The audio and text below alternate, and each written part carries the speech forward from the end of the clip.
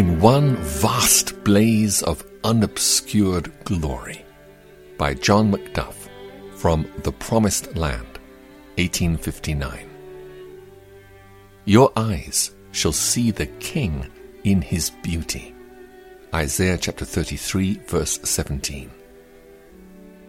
To see the Saviour as he is, in the splendors of his glorified humanity, is the highest and most attractive view which is given of the heavenly world.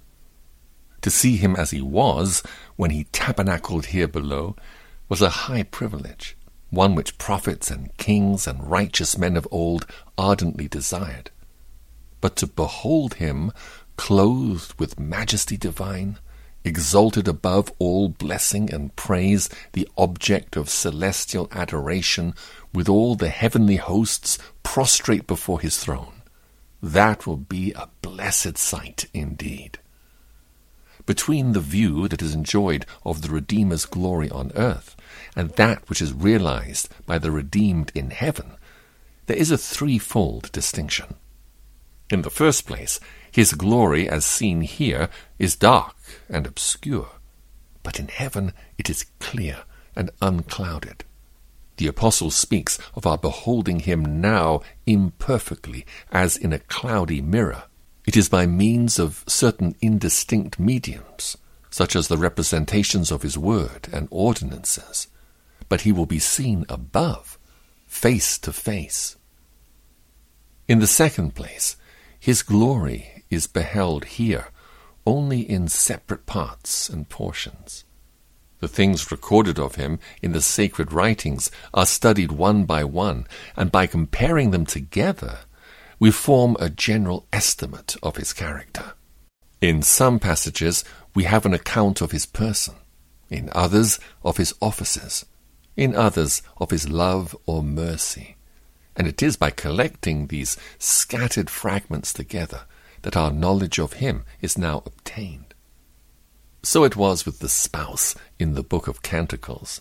She examined every part of his person by itself. His head was as fine gold, his cheeks were as a bed of spices, his lips were like lilies dropping sweet-smelling myrrh, his countenance was as Lebanon, excellent as the cedars. And after having glanced at these several particulars, she comes to the conclusion that he is the chief among 10,000, and altogether lovely. It is thus that the Saviour is seen here on earth. But how will it be in heaven? We shall see him all at once, complete and entire, in one vast blaze of unobscured glory. And in the third place, the view we have of Christ on earth is only in occasional glances. There are seasons in the experience of every believer when he has to say with Job, "Behold, I go forward, but he is not there, and backward, but I cannot perceive him." Or, in the language of the prophet, "Truly you are a God who hides yourself." But precious truth, the vision in heaven will be perpetual. It will be altogether unbroken and undisturbed. Your sun shall no more go down, neither shall your moon withdraw itself, for the Lord shall be your everlasting light, and the days of your mourning shall be ended. Blessed Jesus, reveal yourself even now according to your promise to my waiting soul. Be it mine to enter in some feeble measure into the feelings of your disciples of old when they said, "We beheld his glory, the glory as of the only begotten of the Father, full of grace and truth, and refreshed, quickened, transformed by the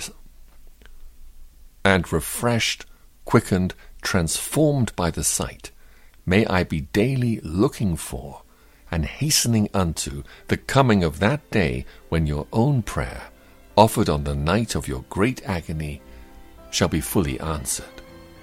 Father, I want those you have given me to be with me where I am and to see my glory. the glory you have given me because you loved me before the creation of the world. Then shall I know how great your beauty is, and what it is to be eternally enraptured with your charms.